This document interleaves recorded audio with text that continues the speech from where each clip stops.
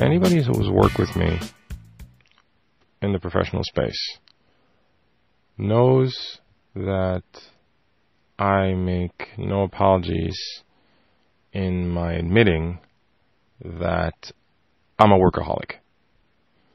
I am a workaholic. Comes from years of my own personal work ethic, of always giving everything I got in every task I undertake or every job I have to a fault. In the best of circumstances, it's done me a lot of good, and it's brought me a lot of success and a stellar reputation for somebody who's dedicated, committed, and loyal. And in the worst of circumstances, it unfortunately cost me a lot in terms of personal sacrifice, personal health struggles. It's cost me some friendships and some jobs. But it's not about that. Funny story, as of recently, maybe a week or two ago, I can't remember. But the funniest thing happened. One of the biggest things I've done recently is be open, rigorously honest, and acknowledging the good and the bad about me. And I am very transparent in more ways than one about the things or the triggers that surround me. So when I started a new job, and I realized that the corporate culture was very synergetic and open in terms of communication and collaboration within the various departments. And it's a very tight-knit group, very much of a family. And in that perspective, I was very open to my colleagues, telling them, like, you know what, in a past life, I'd skip lunch very often. I would not eat. I wouldn't take breaks. I'd just consume coffee like you wouldn't believe. And I would never see the time go by. I run on adrenaline because I'm always in the zone.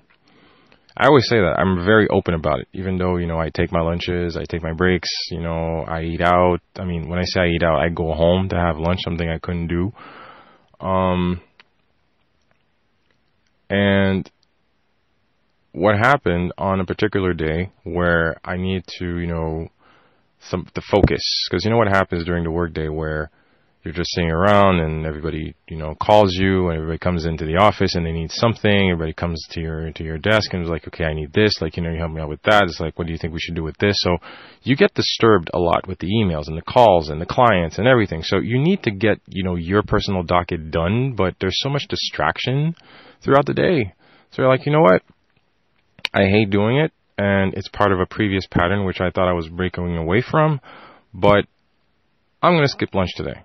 I'm going to stay in, I'm going to close my phone, I'm going to close my line, don't call me, I'm not here, and okay, so I'm going to sit this one out, and I'm just going to stay in and, just power through the hour of lunch that I have and just, just work. Okay, fine. So I did that, and, because lunch is around 12 to 1, I have an hour lunch. So from 12 to 1, I'm in my office, and I'm working, just handling stuff, just getting it done. Usually I clock out around 4:30-ish. That's usually my time when I get out, because we have a regular 9 to 5 business hours at the office. And what happened was interesting. Out of nowhere, one of our sales associates comes in my office very kindly and just over my computer screen just stares down at me. It's like, hi. It's like, hi. You okay? Yes, I am. And she's like, okay, so it's 3? I'm like, yeah, I know. Okay, so what needs to happen right now? What is left on your docket right now so you can leave? And I'm like, what do you mean? It's like, you told us, and from, the short time you've been working here, and you've been very open about, a previous life, as you like to call it, where, certain habits are hard to let go of. You power through lunch. You have an hour of lunch. So you power through your lunch. You work through your lunch hour. So You are owed an hour of your time. You're not staying in till 4. You're going to leave in the next 5 minutes. And we're here. And, another sales associate and another colleague came through with the receptionist. They're like, you know what? Whatever needs to happen right now for you to clear, we're going to take care of it together so you can leave and take your hour and go home. That really caught me by surprise. I had no idea what to say. And the receptionist, very kind. She's such a motherly figure. And she was like, don't even think about it. Grab your coat, grab your keys, turn off your computer, and go. Go home, and work will be here tomorrow. It's just another day, Don't feel like you have to prove anything. We're all in this together. Grab your keys, grab your coat. I'll switch the lines. I'll say you're out for the day, and let's make this happen. So whatever you need, close your screen, close your emails, hit send, whatever you need. I'll take care of your voicemails, and I'll go. And just go. That was really profoundly and touching. I had no idea what to say other than thank you. And weirdly enough, I just backed away, acknowledged that these are people who genuinely cared enough to save me from myself. And it was a very touching and humbling feeling.